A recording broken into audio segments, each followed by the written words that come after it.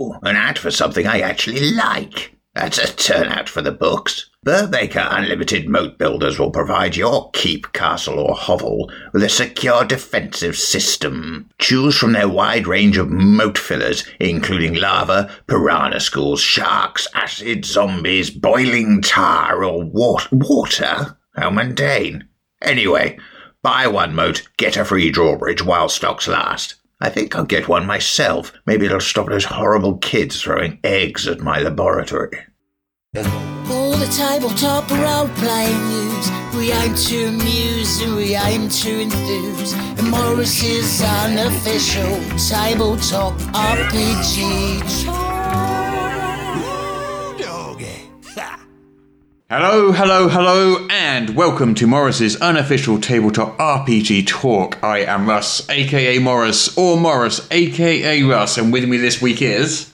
Peter Coffey from the Southampton Guild of Roleplayers. Russ, as ever, it continues to be, after 2 long years, an absolute delight to be here. You're a good liar, Peter. I know, I'm the best. No, but I do enjoy it. Otherwise I wouldn't keep coming back. It's the same thing I always tell myself when my players keep on showing up for my games, no matter how bad a job I think I've done. Well, we're not alone. We have a very, very tired-looking guest because it's 6 a.m. for him. And he's staring at us with bleary eyes, and I could tell that behind those eyes he's cursing us for waking him up at such a horrid hour of the morning. But welcome back for, I think, the 3rd time now, Keith Baker, maker of Eberron. Yay! Good morning. Hi, Keith. If it is a good morning, which I very much doubt. It is a pleasant afternoon here. Unfortunately, it's an early morning for you. Oh, it's such an early morning, and I'm in Oregon, which is on fire at the moment. So you know. Oh dear. That's right. not good. Should we crack on? Keith is going to be announcing the winners of the contest that we had 3 weeks ago. I want to say 3 weeks ago. I think that's right now. Ish. A number of weeks ago. It took that long to figure it out. I mean, I've just been reading them every morning. I get up and go through the whole list, and it's been agonizing. And I've seen the spreadsheet you use. It's very tough. Very difficult. Yeah. It's a complicated process. Yeah. But we got there eventually. I'm looking forward to finding out more about what's going on. That'd be great. Okay then. Well, let's jump into the news now, and we'll announce those winners a little later. We'll force everybody to listen to the news before we announce them, because we're evil like that. Yes. All this horrible RPG news. Who would want to listen to anything like that? Well, there are some people who do tune in and are like, this RPG news podcast has far too much RPG news in it. I disapprove. Yeah. I'm like,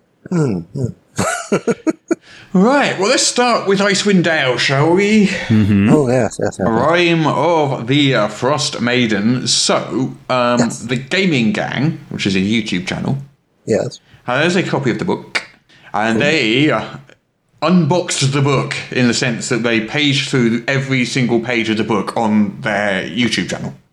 Wow. So you can sit there and watch. It's a fairly lengthy video as they page through the entire book, and a lot of it, you can't quite make out all the words because it's not super zoomed in or anything. But you do get to have a look through the entire book. I think Sly Flourish did that with Exploring Eberron, which is a 240-page book. Yeah, it's a thing that people do. It's sort of a thing now, I think. I've never sat through one. I don't know. Watching someone flick through a book isn't my thing, but people do. And this particular flip through, I did pull out a few quick pages from it. I just kind of scrubbed through it and looked for things that looked interesting. So we have got, what I did manage to find was Auriel's stats. And Auriel has 3 forms, as you know. Yes. One of them is a sort of big owlbeary type thing. I'm not sure what the form actually is. It's a big snowy beast-like owlbeary type thing. What is it? Snow bear owl. A snow bear owl. Yes. Have we ever had a bear owl? Like, basically just the reverse, where it's like a little owl with a bear's head on it. An owl bear, yeah. Yeah, I mean, I'm just saying, where's the rest of it? basically. My D&D games are populated exclusively by bear owls. Bear owls. I don't let people play anything else, and all the villains and monsters are all bear owls too. I mean, some people say it's samey, but I think it's just like a commitment to a theme. Exactly. Then we have the second form, which is sort of a young sorceressy woman, made entirely of ice. Appears to be made entirely of ice, and the third one is like a floating crystal. All right. Oh yes, the quote womb of winter unquote. It doesn't. I can't actually see those words there. Oh, okay, that was in some of the material that was released about it. Bear in mind, I'm squinting really hard at something that's a bit out of focus, so I'm not saying for certain those words are not there. Yeah. Yeah. If you just read the pre-release material, like some people here, then you know that's what it's called. I'm just saying.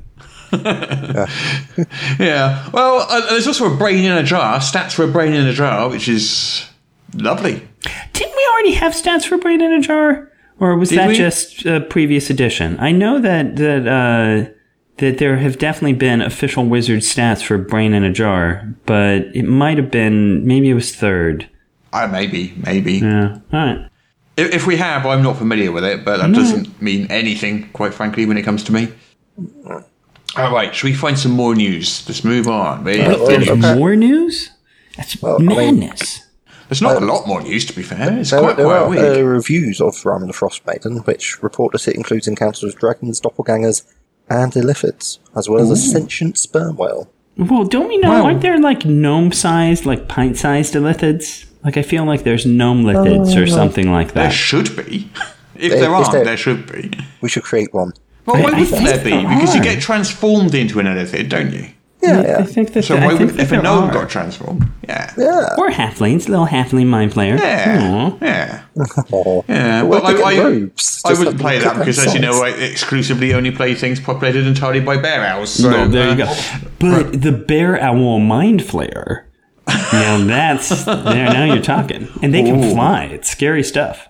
That is some scary stuff. That's some big brain thinking there. I'm intrigued. Are you announcing your next product there, Keith? Is that what I should read into this? Yeah, definitely. Oh, absolutely. Only on Morris's unofficial Was this an exclusive talk. You heard it here first. Right, what else have we got in the news? Peter Pan. It's a Peter Pan D&D 5th edition setting. And it's available for pre-order. And is it aimed at adults or kids, or? I'm just looking at it now. So it's being produced by Andrews McNeil Publishing, which is, I believe, a mainstream book publisher, which has recently been starting to move into RPG publishing. Yeah, no, that's interesting. All right. Because they have Zweihander, you know that? By Daniel Fox. Yeah, you know that game. So they've got that, and I think they've got a couple of others as well. So they're starting to sort of move into the RPG area. Interesting. So here we have, it's up for pre-order. It's by award-winning designer Andrew Kolb. And it's coming out in October for $25. And looking at it, it's very, very stylized. Like the artwork, it's got kind of parchment-coloured, like, yellow pages. Not yellow, that's the wrong word. Beige. Beige is a better word. Beige pages with a lot of black and white, sort of solid black artwork. Like silhouette-y artwork. It's interesting to me. I mean, the couple things that come to mind immediately is I'd be much more likely to go after Oz or Wonderland first, just because I don't feel like Peter Pan has, Never Neverland. I don't feel like it's exceptionally deep in its array of threats and peoples. There's already a Neverland setting out there for 5e. Neverland the Impossible Island by Diana Gator. That's what I'm saying. It's an island. It's not that big. But also, I'm just curious because, so are you playing Lost Boys? I mean, that's why I was asking if it was for kids. Is I know that Peter Pan is not just there's more to the story than just literally, for kids. And yet at the same time, I would expect that your protagonists would be kids. And so I'm just curious. I don't know. I mean, we'll see what they do with it. But like I said, you take something like Wonderland or Oz, and I feel like, they've got vast, arrays of things to explore. The fluff text says, lost boys and girls alike will find endless adventure, lovingly adapted from the tales of Peter Pan and tailored for an older audience. Well, okay. So, I don't know. Right. I do not know. I cannot answer those questions, but there it is. Peter Pan. Also, we did a Peter Pan in Mythological Figures and Maleficent Monsters. There's some stats for Peter Pan. Well, and sure, and see, that makes sense to me. What I'm saying is it's not that I don't think you could adapt Peter Pan, or that it wouldn't make an interesting adventure, as you said, with Neverland as an island to explore. I'm just not sure I see it as a whole campaign setting. Yeah, it feels like an adventure rather than a setting. I get what you mean. A decent length adventure. You could probably do, I don't know. Now, I mean, the interesting thing to me, sure, that'd be fine. The interesting question to me is if you stay on the island or if you can go to London or something like that. I mean, if you travel beyond the island, okay, now we got lots of possibilities. I kind of feel like these terms, like setting, adventure, storyline, are kind of aren't quite as delineated as they used to be anyway. I think people just kind of mix and match them a little bit, so it could just be an adventure, and they've just called it a setting. And if they mean an adventure like Rime with the Frost Maiden, if it's a so to speak, what we would have called an adventure path, okay, fine. Yeah. It's to me, if it's just saying, no, this is just supposed to be a setting in which you make up your own stories indefinitely, endless adventure, I don't know, it's just not, if I was looking at public domain fantasy, it's not wouldn't be one of my first choices. Well, let's wait till it comes out and we'll find out. I'm going to guess. I'm going to guess now it's an adventure. Even though it says setting, I'm going to guess. Just from what you're saying, it doesn't make sense so much as a setting, does it? No. Not so much. But we don't know. We shall have to wait and see. So is this coming out as a released thing, or is it Kickstarted? Yeah, it's coming out in October and you can pre-order it now. Exciting times. Yeah. So Pathfinder has launched another playtest. For what? So there was the Starfinder playtest, which is coming to an end, if you recall that one recently. But they've got 2 classes that you can playtest. And these are from the Secrets of Magic card cover, which is coming out in July 2021. And the 2 classes are the Magus and the Summoner. So the Magus is spells, a warrior mage hybrid type, fighter wizard type, and the Summoner obviously is about summoning cool sidekicks and stuff like that. Is that obvious? I would have thought it could have been a lot of things. Maybe they cast Fireball. No, I'm just kidding. It's pretty obvious. I'd be interested to see how that worked. Like getting lots of minions, but without them having completely overbalancing the game, and just being oh great, it's Bob the Summoner's turn. Well, the Summoner in previous editions, and I can't tell you whether this Summoner does it because I haven't actually downloaded the actual playtest yet, but in previous editions, you would have like an Eidolon, I think that's how you pronounce the word, Eidolon, and so you literally have one sidekick, not like 50 badgers or something. Yeah, but that sidekick could be 50 badgers in a suit of armor. A swarm of badgers. That's the other thing I insist on in all of my games. Bear owls and badger swarms. I won't play a game without bear owls and badger swarms. That's legitimate. But anyway, yeah, so the Eidolon kind of works in alongside you, and they sort of share health with you, and yeah, it's kind of an extension of you. And the Magus, it's basically a fighter wizard type. But you can play test those until October the 16th, and then you fill out the surveys, tell them what they think, and tell them what you think. And they come and take them away from you at that point. They come to your house. They come to your, and they come to your it house. off your hard drive. Yeah. They delete your hard drive. If you printed it out, they burn them in front. They rip them to shreds in front of you, and then burn them just to make sure. Yeah, if you tattooed them onto your flesh, they will cut them off. Oh, that's bad. You don't want that. I tried that with the last playtest. It was not pretty. And then they've got those Men in Black pens that erase your memory. They use those two. I mean, this whole podcast is going to get erased because we mentioned it. Dang it! What are you thinking? No, well, at least we've got till October 18th. Just edit it. Yeah. Damn it. And also, it makes me wonder what they're doing as a games company. Because they could be making a lot of money with those things. Oh dear. Right, the Alien RPG. Oh, yes. So that one from Free League that you like? Yes, the one from Free League that I like.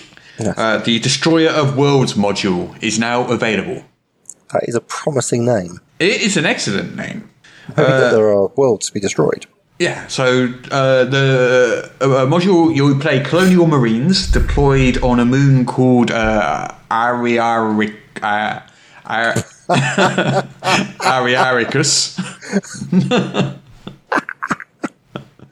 So what was that name? I didn't quite catch it. Ariaricus, to quell an uprising before you find yourself finding horrors you never dreamed of. They're probably aliens, aren't they? It seems like it's aliens. Yeah. Horrible. You get the scenario manual, so the adventure book. You get a double-sided map, big old double-sided map, 5 pre-generated characters, bunch of custom weapons, vehicles, personal agenda cards, and handouts, and it costs $29.99, and it's a botched set. Which looks very nice. Yes. What else have we got? Oh, so talking about that Andrews McNeil doing Neverland. So another because they've got Zweihander. They've got Neverland. They've also, the Swordsfall RPG, which is the Afro-punk one from Brandon Dixon. Okay. So it's kind of like a art book and RPG, and it funded really well on Kickstarter. I think it was like last year. I can't remember when.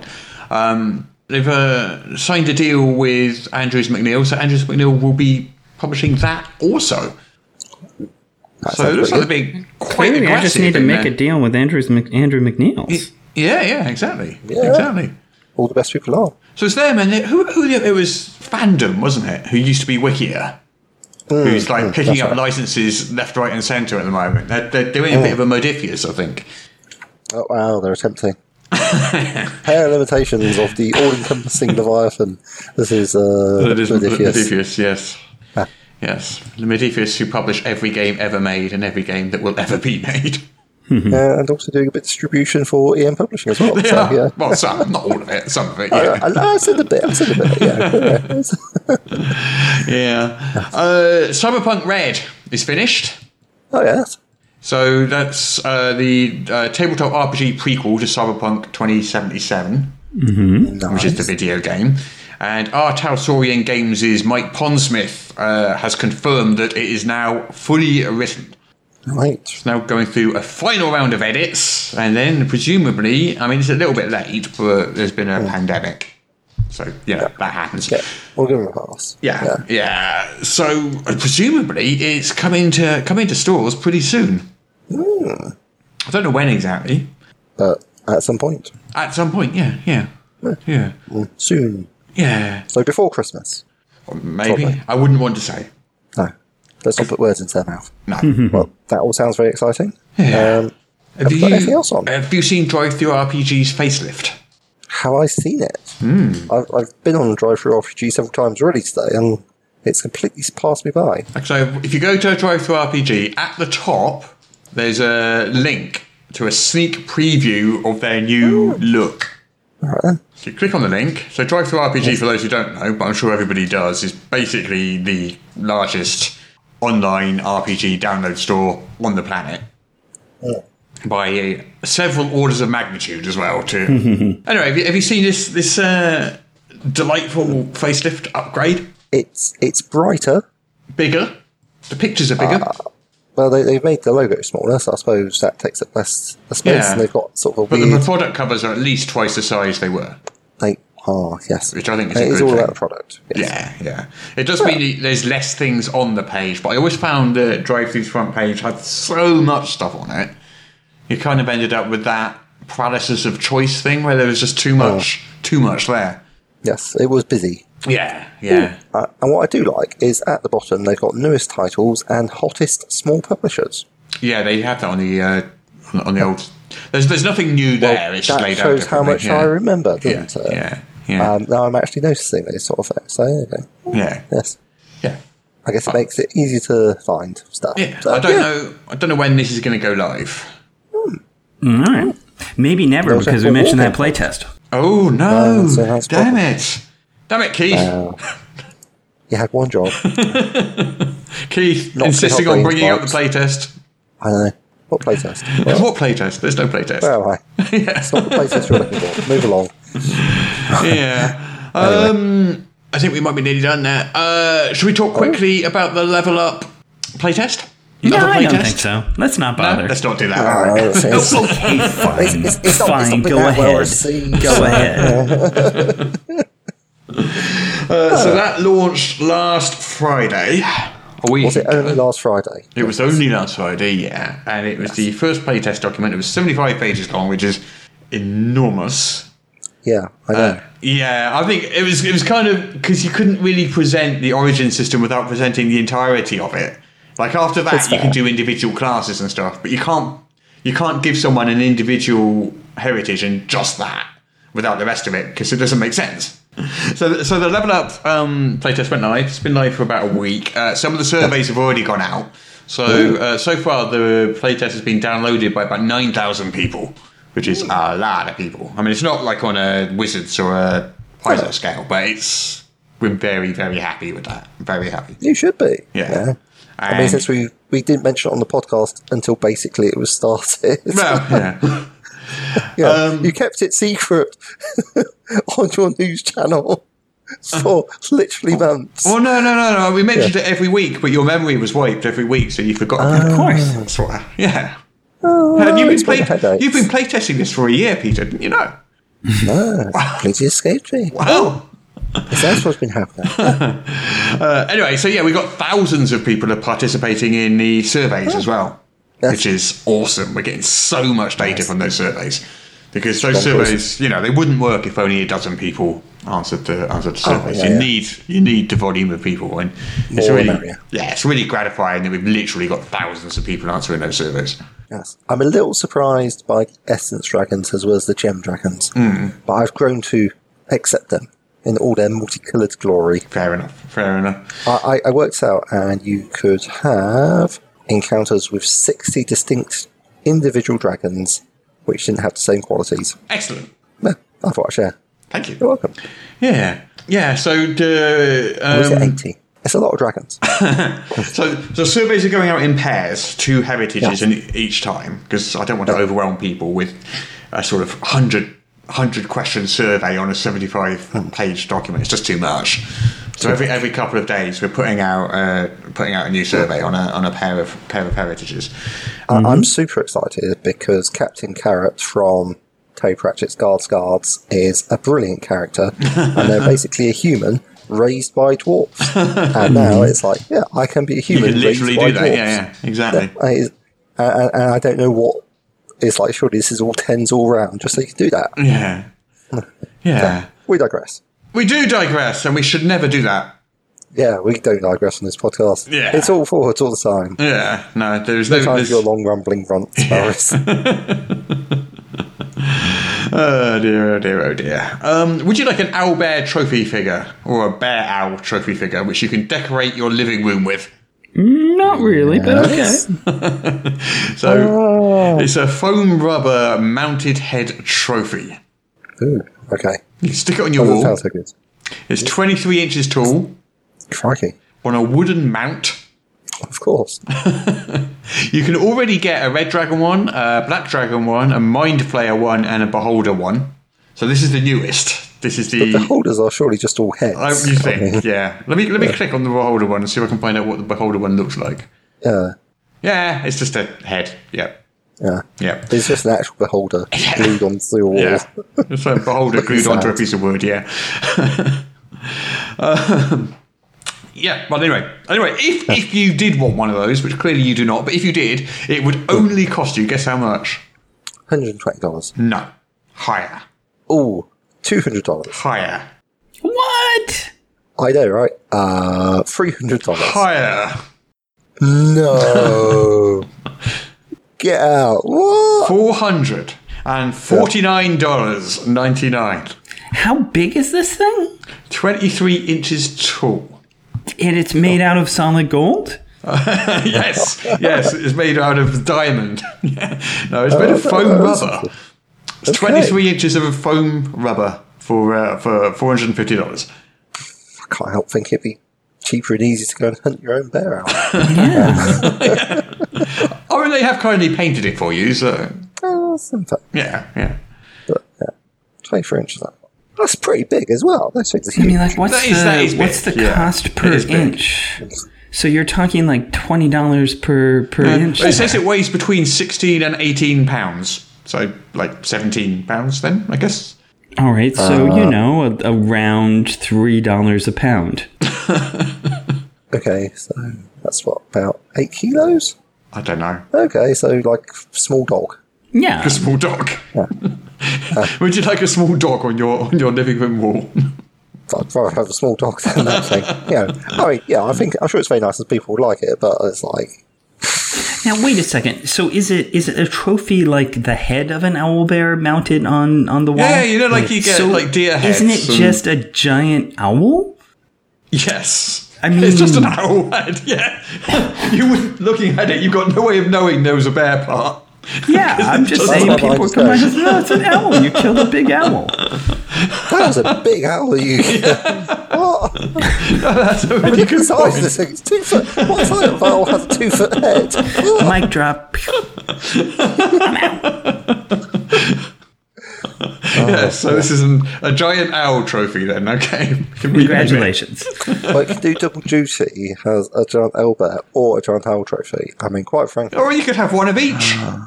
You see, this one's a giant owl bear, and this one's a giant owl. They look very similar, I grant you, but... Oh dear. Yes. Are either of you two familiar with something called Tigtone? Tigtone? Tigtone. Tigtone. Oh, no. Something to do with Adult Swim.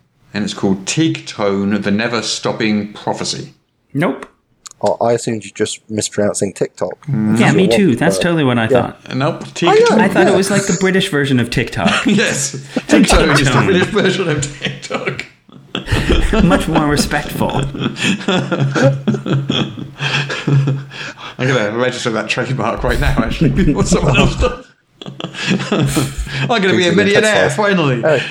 So Adult Swim, I think, does cartoons, if I recall. Yes, that's so, correct.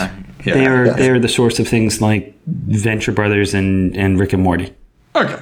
Well, for those people who know what Tigtone is, which does not include any of us three, you can get a 5e compatible adventure based upon it. It's a parody fantasy animated series. Yeah. Oh, it looks all claymation-y. Is it? I don't know.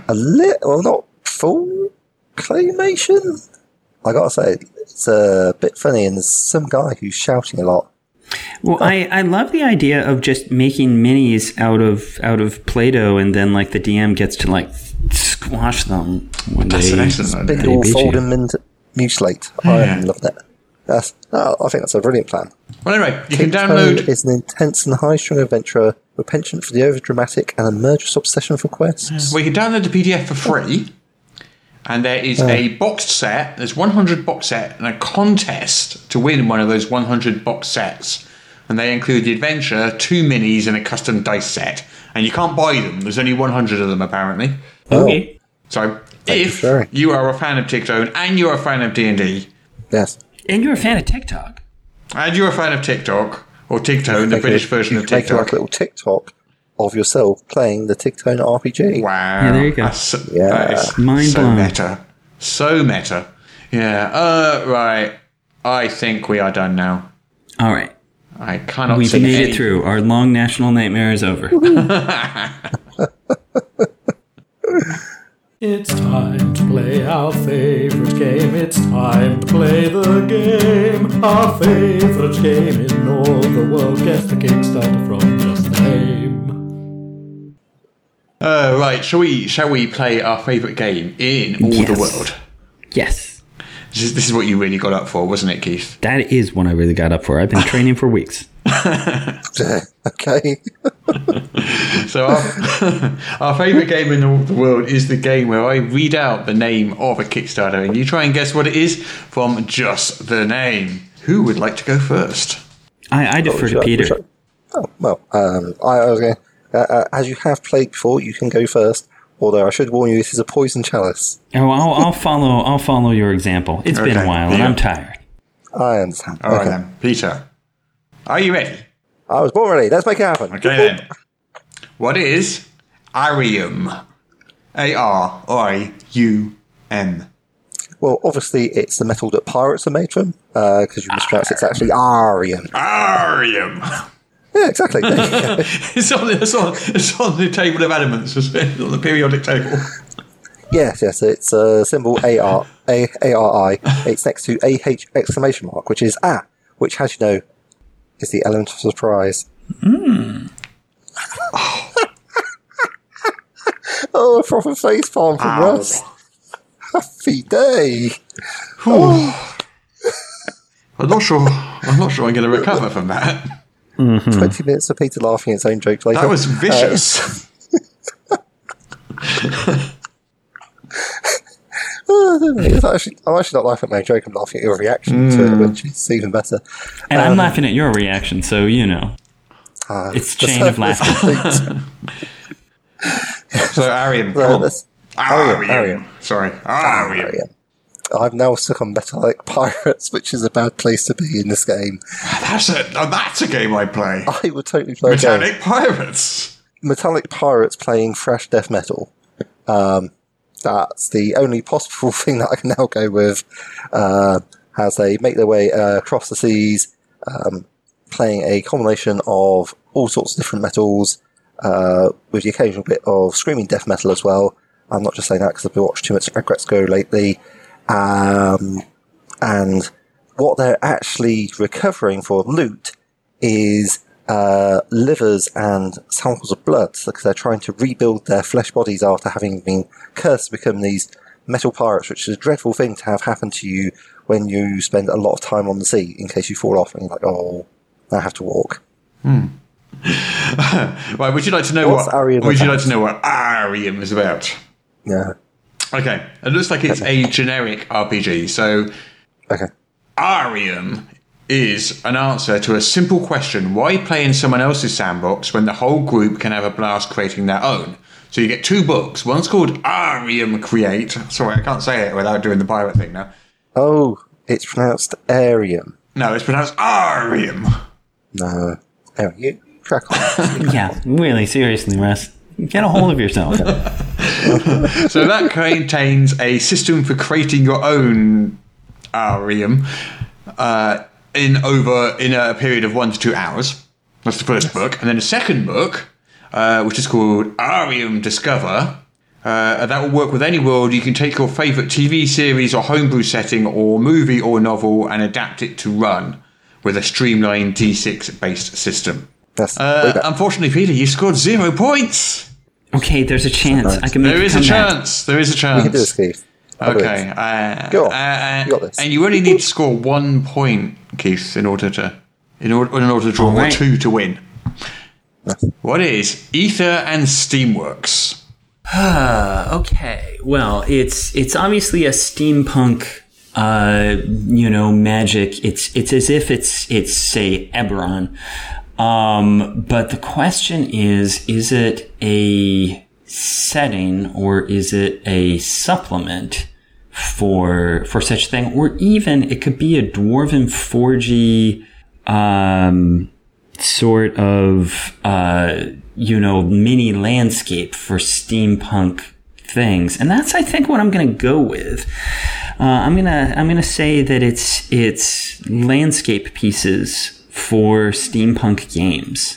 And so it is literally Ether and Steamworks. You want to have some crazy airship or, eldritch machine for your adventures to play with.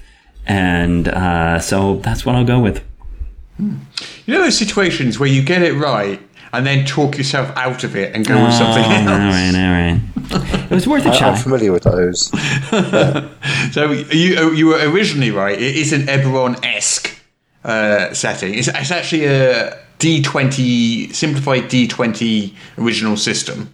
When I talked myself out of it because I was like, do we need another one of those? Whereas I'm like, oh, cool, mini pieces. I might want those, So I talked myself into what I wanted it to be.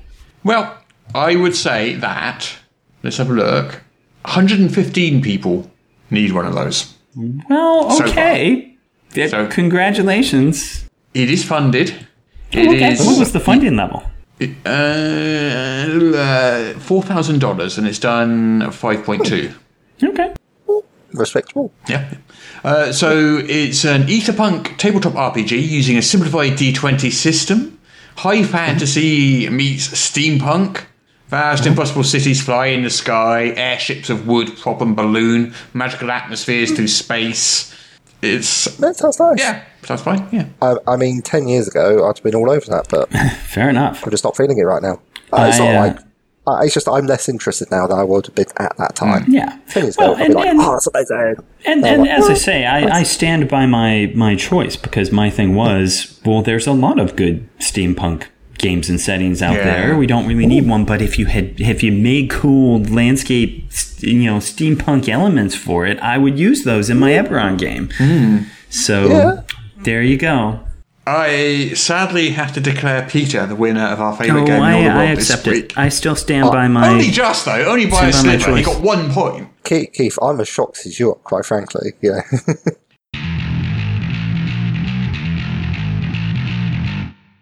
Okay, it's time to create your character. Got your dice? Yep, locked and loaded. Great, because we're rolling stats for this campaign. What?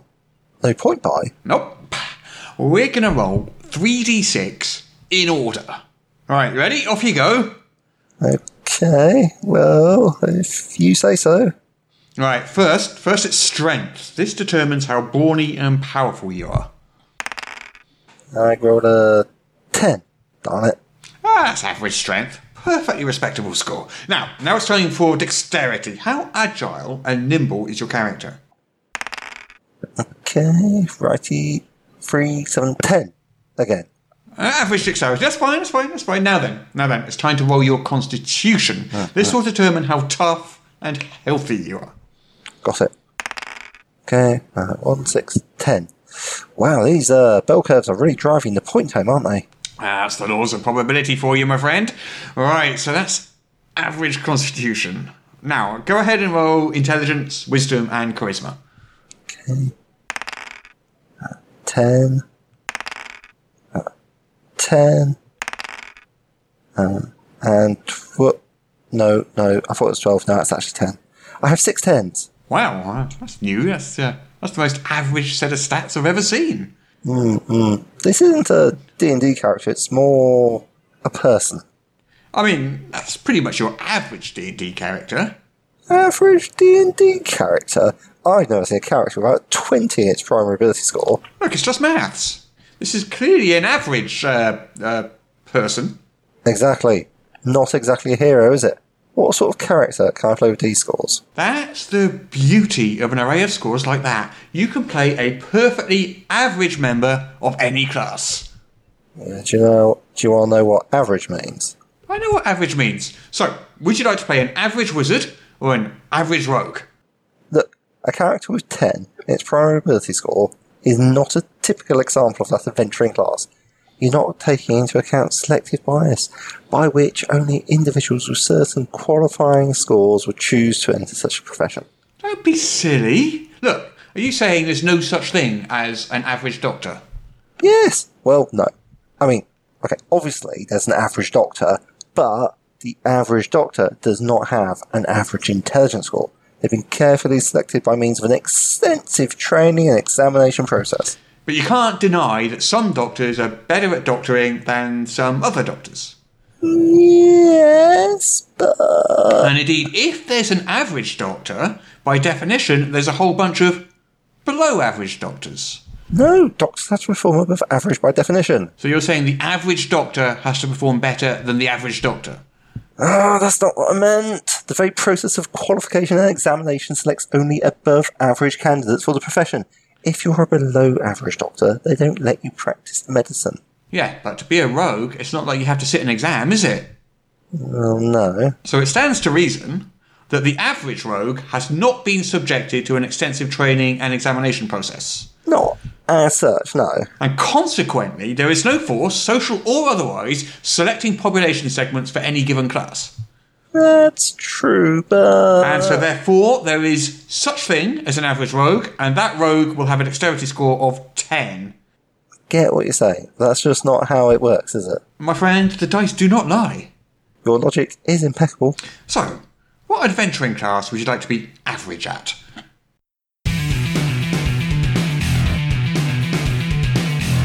This podcast malarkey is quite good fun. True. We do get to talk to interesting people. They are very interesting, and we've had all sorts. Big names, old and new. But how do we know who to talk to? Well, sometimes our patrons give us suggestions. What? So we try and get the people they want us to talk to on? Oh, yeah. Oh, that's a pretty sweet deal. Yeah, and obviously they get the fullest version of the podcast. The fullest? They do? Yeah, you know, all the funny stories and random jokes and digressions. Really? People are missing out on those? Well, they're not news, are they? Oh, come on, but they're some of my favourite bits. How can you avoid missing out? Well, that's easy. So just become a perfectly proper podcast patron. Perfectly proper podcast patron? What? How? Well, you head along to patreon.com/Morris and subscribe there. Oh, well, how much does that cost? $50 a month? You'd think. I mean, it's certainly worth $50 a month, but just $1. Is it? Mate, that's like 25 cents an episode. Yeah, it's good, isn't it? Patreon.com.Morris. MORRUS. MORRUS. Cheers, I'll check that out.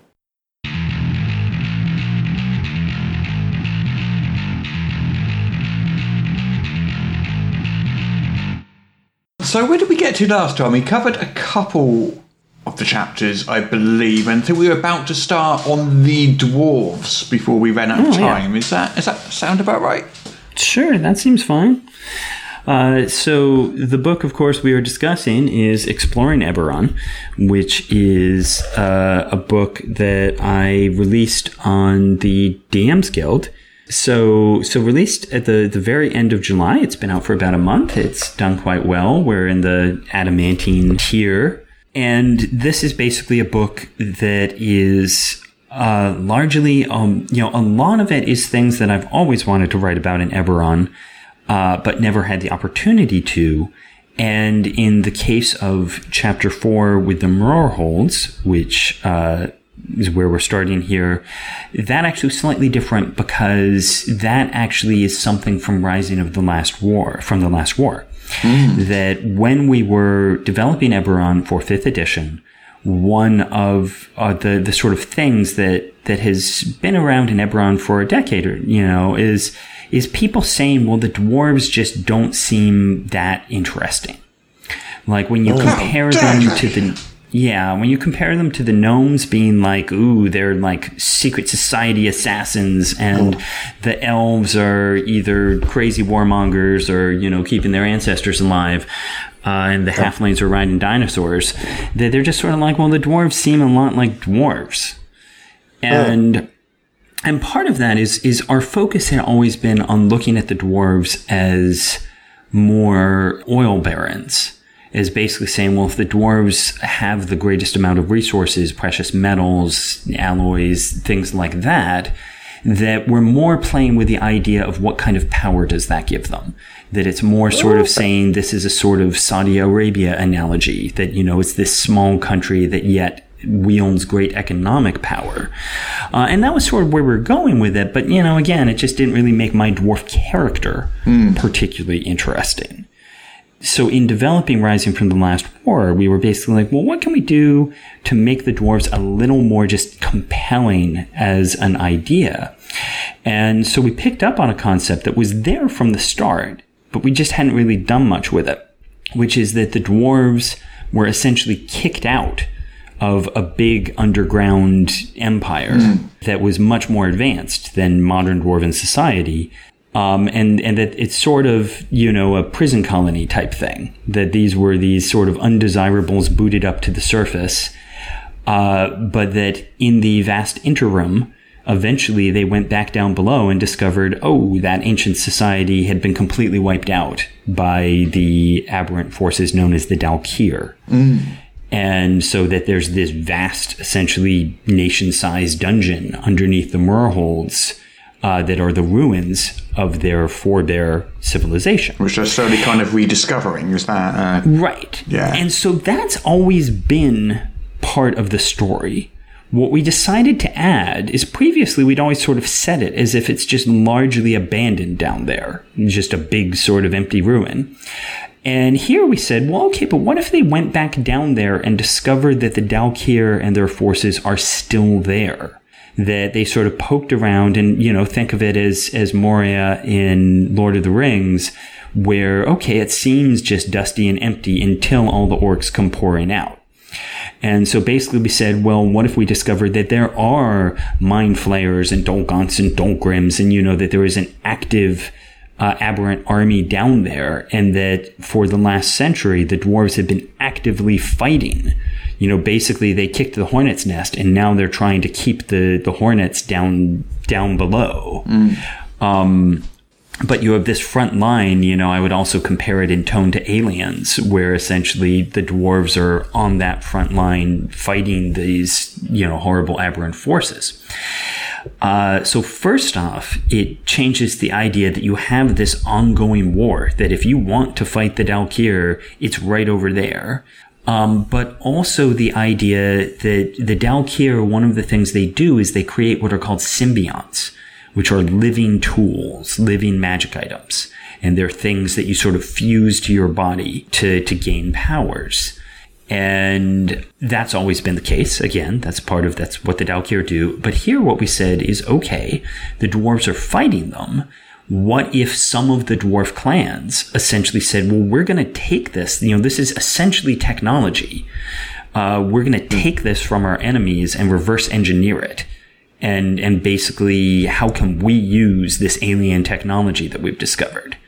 And so while some of the dwarf clans are saying we want nothing to do with this, it's horrible, you're attaching weird alien organs to your body, that some of the other clans are saying it's a new science. We can use this. This is a weapon.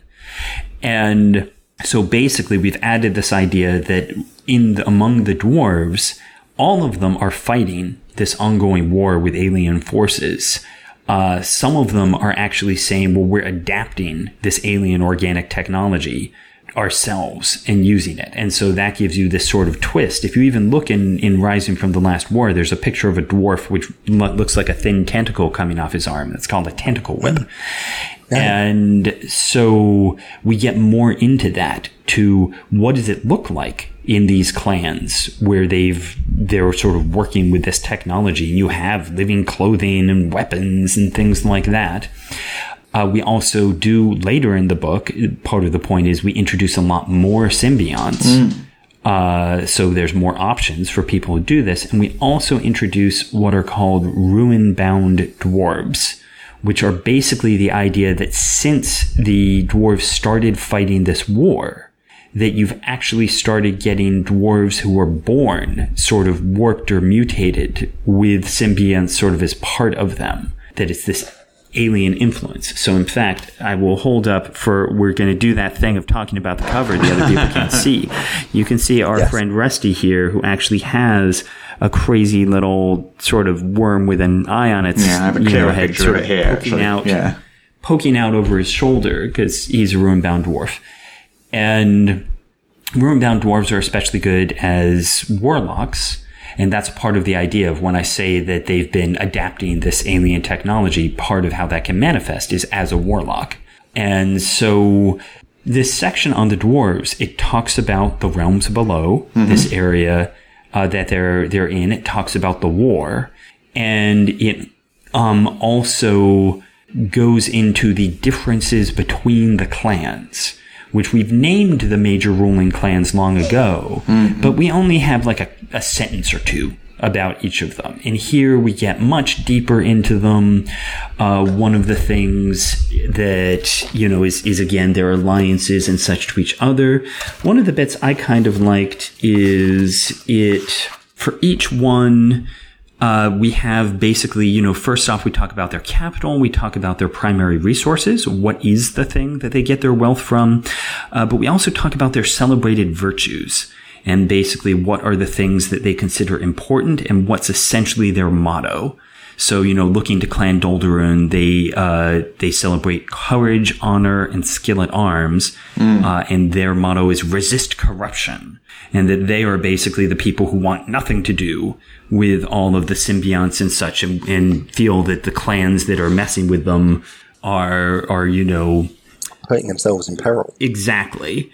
Whereas, Clan Narathun celebrates arcane knowledge, beauty, and mystery. And their motto, solve mysteries but remain unknown. And so, they're very much about we want to find out, these things and to see the beauty in things that other people fear. This also ties to part of the idea culturally that we get into at the start, is that the dwarves love stories. And I wanted to sort of challenge this, going against something like the Dakani Goblins, where they're very big on their history and they're very big on preserving, or the Tarnadal Elves, who, again, are very much like we were going to reenact our ancestors. What I sort of went with the dwarves was this idea that what they love is tall tales. They love just exaggerating. They love a good story. They don't really care if it's exactly true.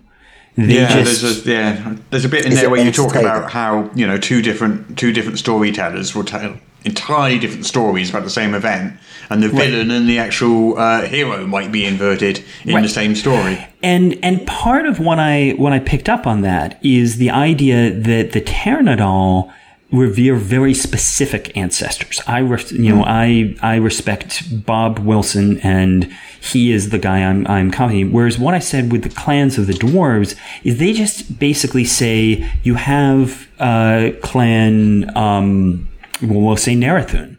So you have Clan Narathun, and that they'll just tell stories about Narathun. And, Narathun did this. And there was that time that Narathun tricked the Witch of the West to giving her shoes. And the point is, we don't really care exactly which Narathun it was. It was just the hero Narathun. And that as a dwarf, you're not trying to get exactly specific, but you're trying to basically embody the virtues of your clan and be so amazing that when people tell stories about Narathun, they'll be telling your story. Right. You're trying to add to the story of the clan, but we sort of just take the clan as this iconic, idealized character.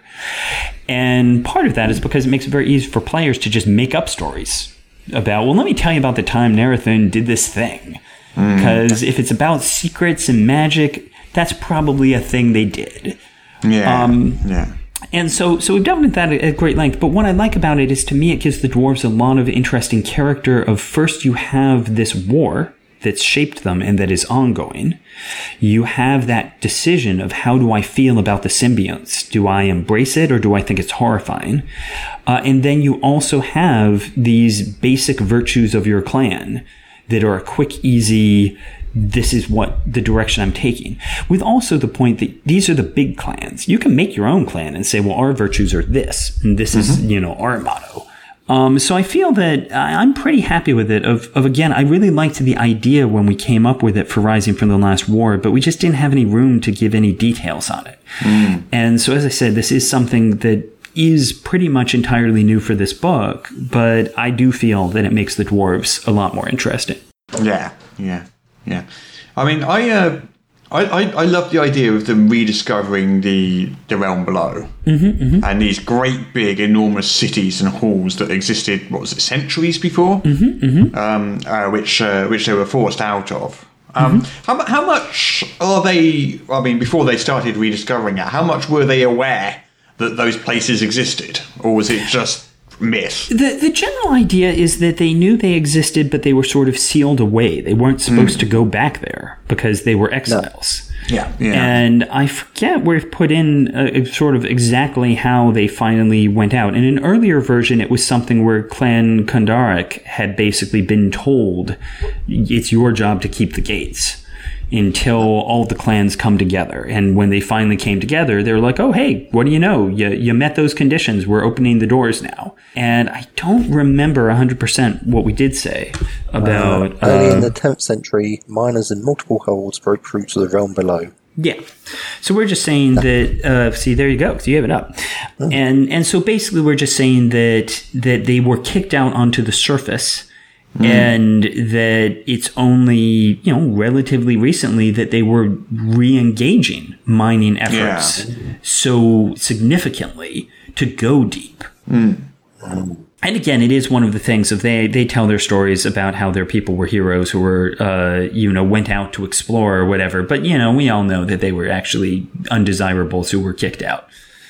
And the doors closed behind them. I've noticed, throughout the book, you have this kind of theme or technique of sort of not necessarily stating how something is, but giving some suggestions of how it might be, and then essentially leaving it up to the DM in question. When you were talking about the dwarves, I think there was one version of it where it was a bunch of criminals that were thrown out. Right. Another version of it where it was... Yeah, where it was some heirs that were asked to go and prove themselves or something. So there were sort of 4 or 5 different stories relating to the exact same thing. And you kind of say, it might have been one of these. Nobody really knows.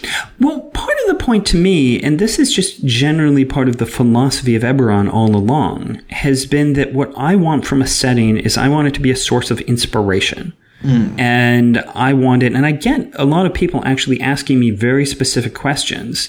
How does the law of inheritance affect, this thing? And my answer is how do you want it to affect this thing? Because ultimately all this is a foundation for us to create stories. And so I'm saying, I'm going to tell you these 3 ideas. Which one strikes your interest? Which is going to work with the story you want to tell? And part of what I also like about that is that it means I wrote this book. And yet, if I play in your Eberron campaign, I don't know which of those ideas you chose. And so it's back to instead of revealing secrets and, players can't read this because if players have read it, then they know everything. Here it's like, players can totally read it because they don't know what you've decided. And so, again, it is, as I say, we generally do in this say it might be this or it might be that rather than it is this. Because I want to see, which of these grabs you? Which of these makes you... Do you have a headcanon in your own head? Have you chosen which of those it is? For many things, part of it is that I don't make a choice until I'm telling a story that it matters. Yeah. So the biggest example of this is that I have given out many possible explanations for the morning, but I do not have a personal headcanon version of the morning because I've never had to. I've never actually had to solve it. I mean, and I flip that around in one of my novels. People give an answer for the morning, but frankly, everybody else in the novel is like, that's really stupid. And there's no proof that the theory they have is correct. But to me, the morning is always something I use as what sets the mood, what drives the current Cold War. And I've never run in 15 years a campaign in which I've actually had people find the answer, just because it's not a story I particularly want to tell. And if I did, I would have to make that decision. I just never have. So basically, the point is, in a lot of these cases, it is like me sitting down and thinking about the morning and saying, I can tell you 4 things it could have been. But it's not like I'm like, this one's right. Because until you have to tell that specific story, it doesn't matter. Yeah. And so that's the whole point to me, is that I've said all along, I want you to take this world and make it your world. I'm trying to give you something to work with, but... I want that to be inspiration, not something that limits you. Yeah. Right, so I was going to say, the next chapter is the Thunder Sea, which I can't wait to dive into because that's my favourite of those 4. Literally dive in. See what you did there. Literally dive in. See what I did there. Completely by accident, unfortunately. It wasn't a clever pun. Oh well. But before we do that, shall we announce some winners? Let's do it. Let's do it. Yes, because I want to hear one of these limericks. Yes. Well, we're not going to hear all of them because there's quite a lot, but we'll hear at least some of them. So I have to say it was incredibly hard. Everybody who participated did a fantastic job. Mm-hmm. And really, it was, we really set ourselves up a bit of a disaster. I almost just resorted to rolling dice, because it was that difficult. But I finally did choose on some things, mainly on the limericks. I'll also point out just randomly, the first question that we asked was what's a show you could see in Sharn?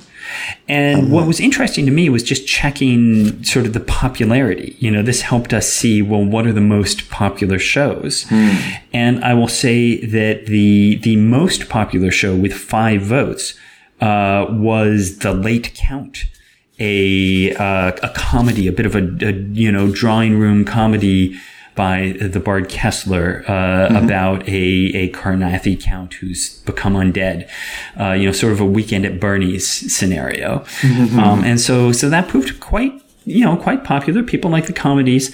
But then we did have 4 votes for the play 5 Lives and 2 votes for The Broken Sword. Both of those by the same up-and-coming playwright, Luca Ciara. And so which is very serious and thought-provoking. And so technically the Late Count, Kessler wins with 5 votes, but Luca gets 6 votes for her body of work. Right. So, just for those keeping score at home. And other than that, 2 votes for Tears, 2 for Facade, So that one was the factual question, wasn't it? Did everybody get that? Correct. Everybody, no, there was one mistake, I will say. Someone said they wanted to see 5 faces, whereas in fact the play is 5 lives. We also did have someone who got deeper and more obscure and said that they wanted to see Martin Westerberg, called out that he would like to see the Battle of the 5 Ducks. Which is another of Kessler's works, but is mentioned. I don't think it's mentioned in Rising from the Last War. So I'm saying dug a little deeper, and we appreciate that. Good work, Martin. Unfortunately, we did have to pick 3. I'm going to read those 3, but then we'll go straight to their limericks, just because often it was the limerick that did it. Because basically, again, the first question was purely factual, and again, pretty much everyone got it. It was just fun to see what they picked. The second question, what caused the mourning, there is no right answer to, and so you just had to give me an interesting answer, and all of the answers were interesting. So really it comes down to the limerick as the thing that can sort of be judged. So first of all, our first winner is Michael Harrison. Who wanted to see The Late Count, but his limerick is, the thoughts of a warforged on lust are likely to leave one nonplussed. Should they oil their joints or round off their points? Is it better to rust or combust? I love it. And I have to say, you've got a nice bouncy rhythm there. It's definitely an Eberron theme, and I like that it's a little risque. That's sort of a bit of a tradition with limericks.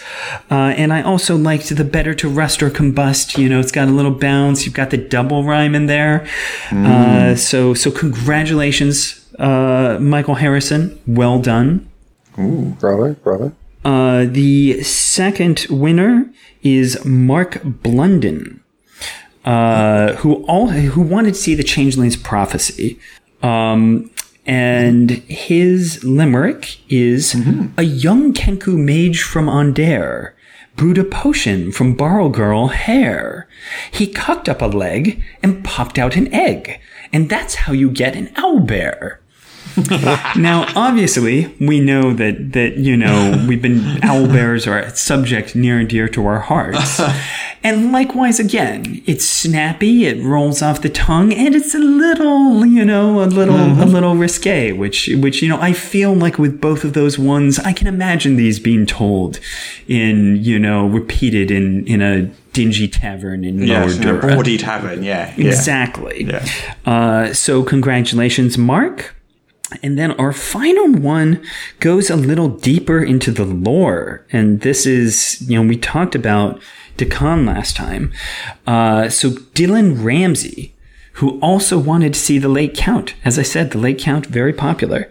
And had an interesting theory that the mourning could be caused by the destruction of Durn the Corruptor, one of the Dalkir, and its essence leaking in and transforming the plane.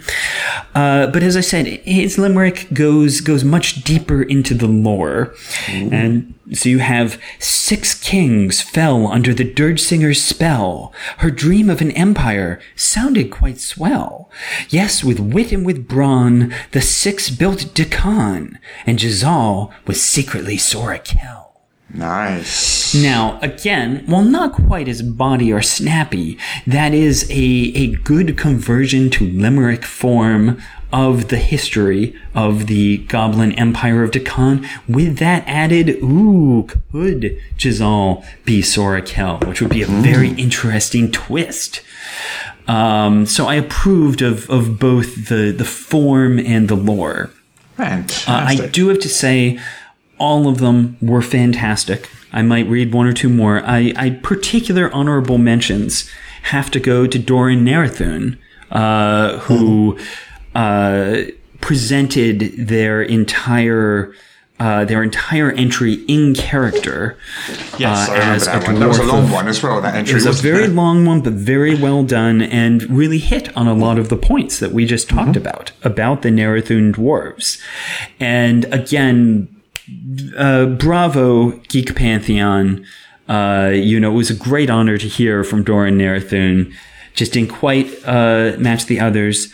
Lee Donovan, I've noted. Let me see if I can find Lee's poem. All right, Lee's poem. Yes. So Lee had a twist that I like, which the problem is it's almost impossible for me to read this, but I'll read it anyway. A Zil scholar was caught in a mire, unsure how to pronounce sire. To Korenberg he fled, to the library instead, to see if they'd help with his query. Now, this is, of course, because there is great debate over how to pronounce the name of that country, which can be Sire, Siri, or Seer. And so I appreciate that he rhymed it 2 different ways. Of course, at the same time, it means it's impossible to read it straight through and have unless you say choir or Miri. So, I had to deduct a point from that. But I do have to say, Lee, bravo. We appreciate you. And I also liked Sarah Van Fossen. Facebook message from Lena. Yeah, Sarah Van Fossen says, there once was a Kenneth named Aaron, whose constructs were exceedingly daring. With his soul he sold, but it wasn't for gold. And now poor Siri is all barren. And I gotta say, I think that's great. It is again touching on the history. Aaron DeCanneth is the creator of the Warforged, and it was very, very hard. Ultimately it was a bit of a toss up. So Sarah, excellent work. And also, she would like to see 5 Lives by Lucas Sierra. So someone at least wants to see a serious play instead of your gosh darn... Instead of a comedy. Yeah, Late Count. These trivial comedies. But again, fantastic work by everybody. It really, I appreciate you all. And thanks to everyone for their contributions. So just to recap, the 3 winners were Dylan Ramsey, Michael Harrison and Mark Blunden, all of whom will be getting a hardcover copy of this book. And those those honourable mentions, I assume they probably do have PDFs anyway, but we could buy them a PDF of the book, couldn't we? No, I'd be up for that. I'd support that. If they haven't got it already. So, you guys, if you just want to drop us an email at morrispodcast@gmail.com and give me your address, I will make sure those books go out to you. Nice. Or you could not give me your address and I'll just keep the books. That would be better. That's fair. That's fair. All right, since time's a wasting, do we want to jump into the Thunder Sea? Literally? Jump into the Thunder Sea. Wait a minute. Let me get my swimming trunks on, and then it's not a sight you want to see, is it? Yep. No. So I have a pair of Speedos.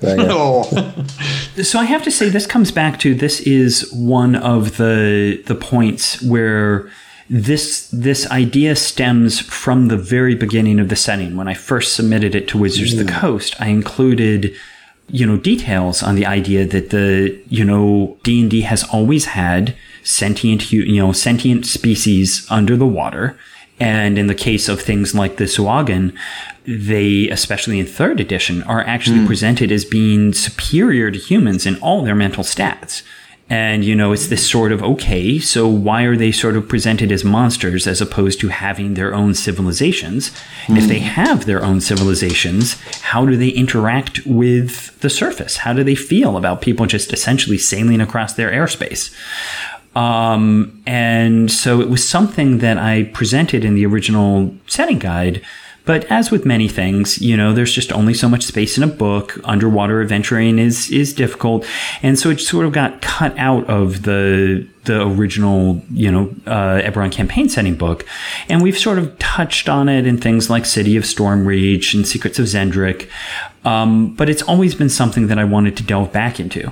Originally, I had planned to talk about just all the aquatic civilizations.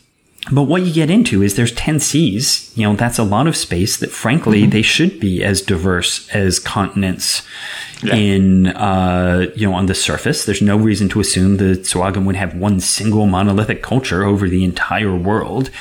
And so I ultimately ended up just picking the Thunder Sea to narrow down. The Thunder Sea is the sea that lies between Zendrick, the southern coast of Corvair, and Arenal. And so basically it's sort of, in my opinion, I like to say it's the Corvair of the oceans, in that it's the one that you're most likely as an adventurer to find yourself wandering over with the going back and forth to Zendrick. So that's why I sort of picked that as this is the one that, with the Zendrick, having the Zendrick to Corvair path, it's going to be very important to adventurers. Now, Russ, you said it was your favorite section. Why is that? Partly because, as you say, underwater stuff isn't really well developed in D&D at all. And so this is a kind of an opportunity just to play in something a bit alien and a bit different. And the different cultures that you've delved into here, the Suagan and the Sea Elves and things like that, there's just stuff you just don't really see much in D&D. And so I just find the whole idea fascinating. Plus you've got these enormous giant sleeping monsters at the bottom of the sea. And it's just sort of like miles long, these big kaiju-like things which are miles long, which I love. and this actually sort of, one of the original, the wacky story behind this is in the original setting that I presented, because it was just wacky ideas. We evolved it a lot. In the original setting, I actually had a actual, essentially, Midgard serpent that you actually had essentially a giant Eberron literally wrapped around the world down below.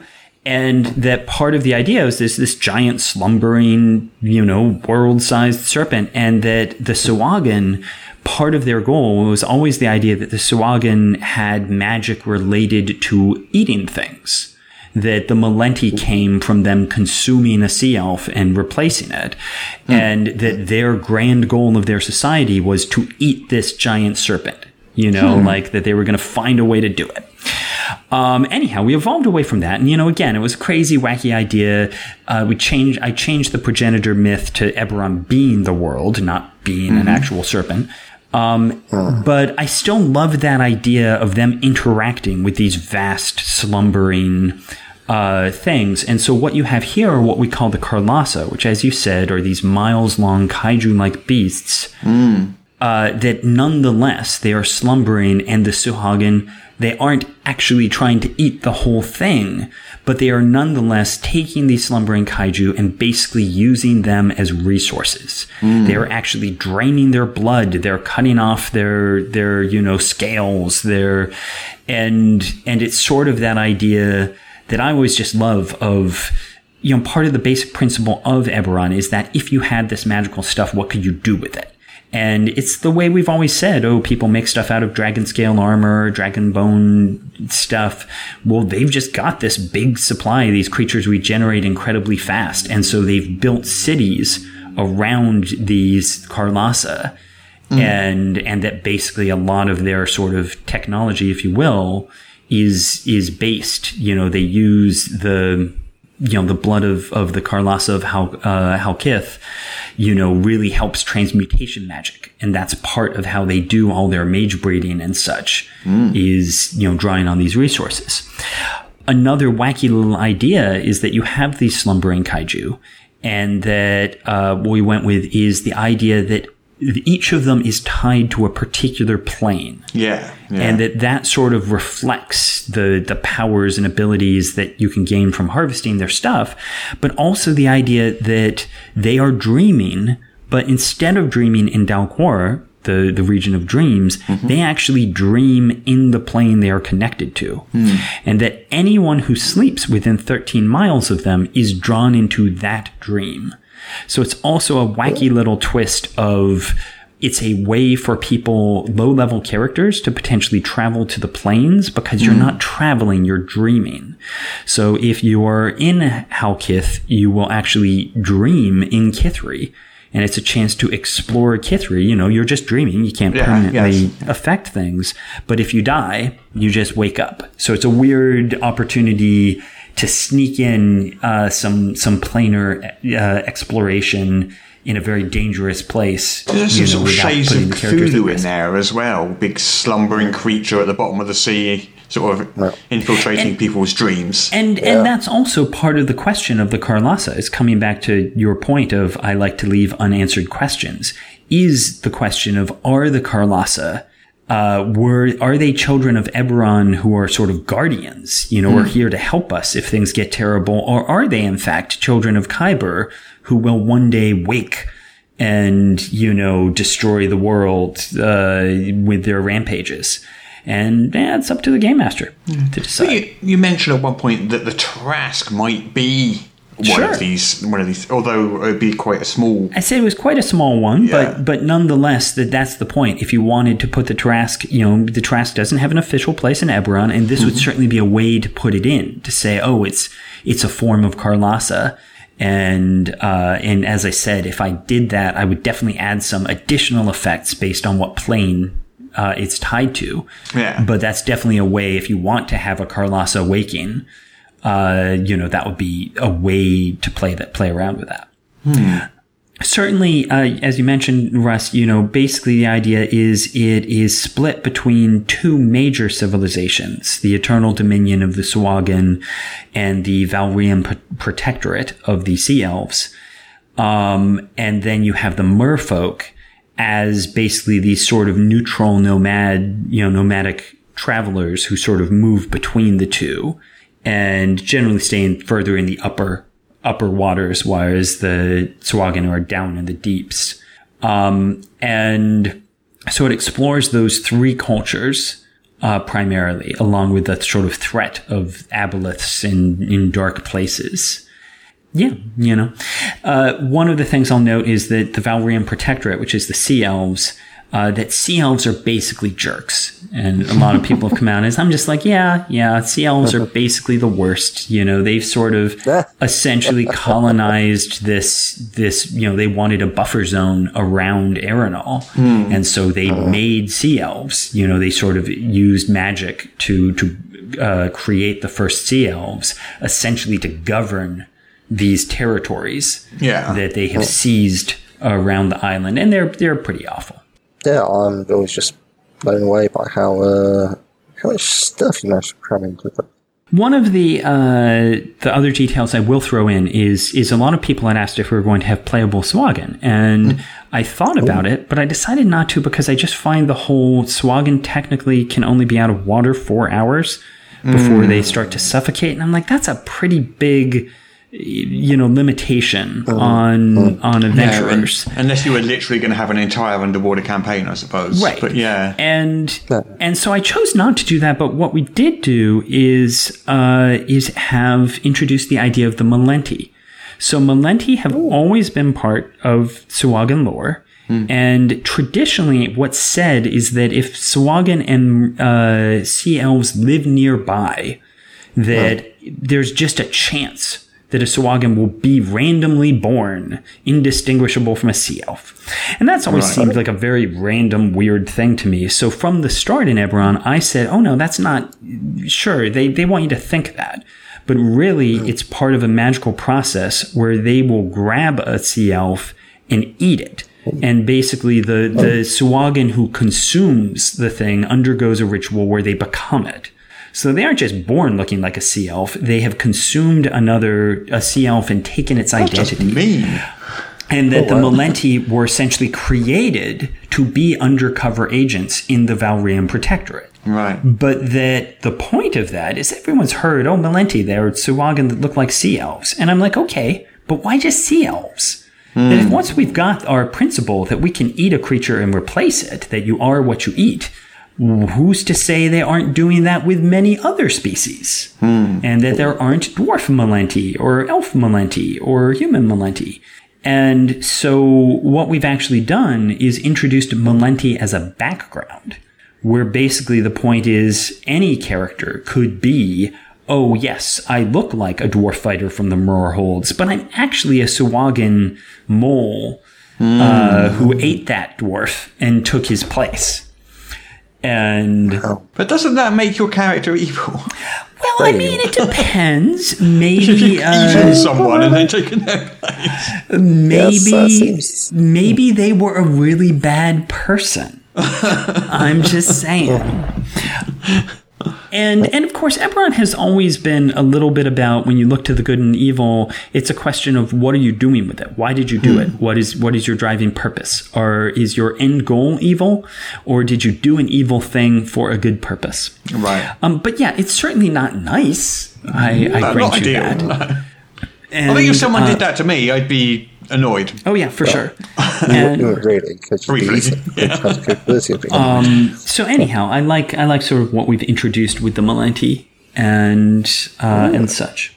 We've got a few minutes left. Can we very quickly whip through the plane? Really, really super quick. We can't do all of them. There's too many. Well, I'll talk about it. Yeah, I'll talk about it for just a moment, and I also do want to mention one other thing before I go. Yep. So we'll say with the planes, the main, just, we don't have time. There's 13 of them, or 12. Yeah, 13 of them. Plus Kyber, we talk about with the demi-planes.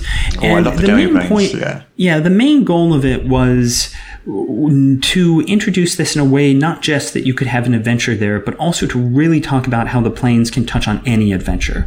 What are magic items that could come from the planes? What are the impact of manifest zones? Why will creatures from the planes come to Eberron? Yeah. And so just throughout it, with all of them, I tried to first off really explain, like, how is Rija not just the elemental plane of ice? How is Fernia not just the plane of fire?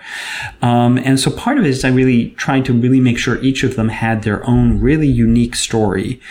But second, as I said, to have ways that you can use these in any adventure, even if you're not actually going to the planes, since planar travel is usually a pretty high level sort of concept for characters. Yeah. And I'm very happy with all the stories. A lot of the planes actually were more interesting once we delved into them than I expected them to be, frankly.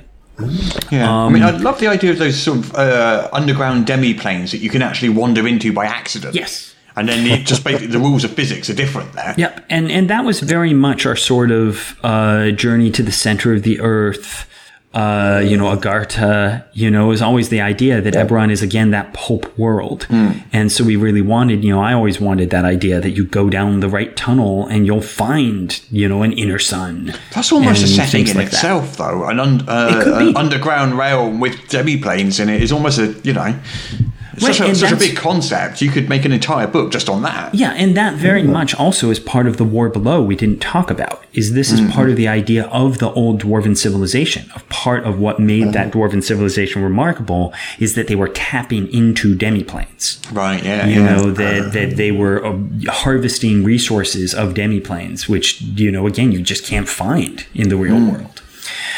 I do want to mention one other thing, just while I'm here, because, I got to. Yes. So obviously, on my website, keith-baker.com, I write a lot of different things about Eberron. And if you're looking for more Eberron, you could go there. But I also just want to say that my company, Together Studios, also in October, I think it hopefully we will be releasing the Adventure Zone Bureau of Balance. Oh, yes, Which is a card-driven collaborative storytelling game. That again we funded back in January. It's about to come out. I really enjoy it. It's very much what we were trying to do with it is say, hey, you're a person who likes D&D, but you have 4 friends who have never played it, and it's a little too much for them. But you can sit down with this and have a funny fantasy adventure with your friends in about 90 minutes. Fantastic. And it's a lot of fun. It's casual. And if you do want to know more about that or to know when you can get it, go to theadventurezonegame.com. Sounds like we should drag you back on for another episode. I would be happy to come back when that's out. Because as I said, I'm really happy with how that turned out. And again, yeah, we're out of time, but I'd love to come back and talk about that once it's actually out in the world. We will do that. When does that come out? October, you said? It's in October. I should know a perfect date off the top of my head, but I don't. But basically, I mean, it's all finished at the printer, and it's all now a question of just how long does it take to get to us. Brilliant. Yeah, that'd be amazing. Lovely. Well, thank you so much, good. Keith. Great times. Yeah. Yeah, glad to be here. And again, I love the limericks, people.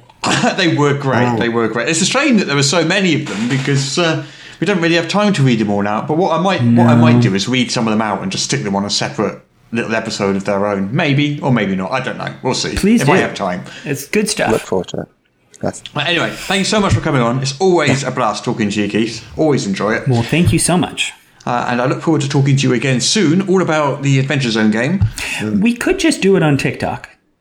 Or TikTok. TikTok. Yeah, that's right. Yeah. Oh, we're switching the entire podcast to TikTok exclusively from next week anyway.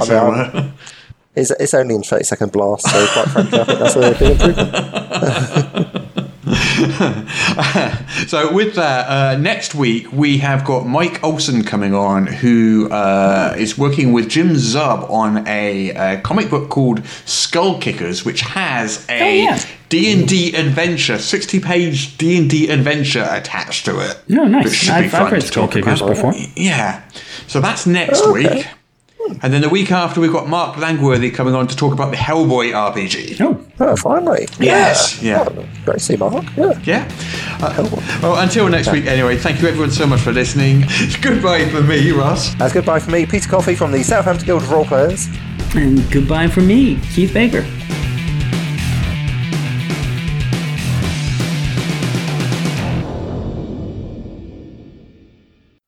Apparently, I now have to read this to you.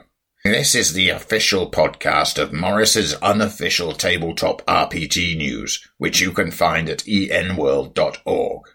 You can find show notes at morris.podbean.com or wherever you found the podcast. If you feel like they deserve it, you can support the show on Patreon. In return, you will receive exclusive bonus content. Just go to patreon.com/Morris. If you're interested in his babbling nonsense, you can follow at Morris on the Twitter. Send your emails to morrispodcast@gmail.com. Not all of your emails, just the ones you want us to see. That's it. I'm bored now. You can go away. Shoo, off you go. Goodbye. Get out of here. He's having a bit of trouble with Hudson and his dog food, which he's decided now he no longer likes. So what I tried doing was I got some chicken and I buried it under his dog food, thinking that'll fool him and he'll have to eat the dog food to get at the chicken. So what does he do? He picks up the bowl, turns it upside down, throws the dog food all over the kitchen, and then just eats the chicken and walks off. You gotta give him props for brains, though. He's like, you thought you had one on me.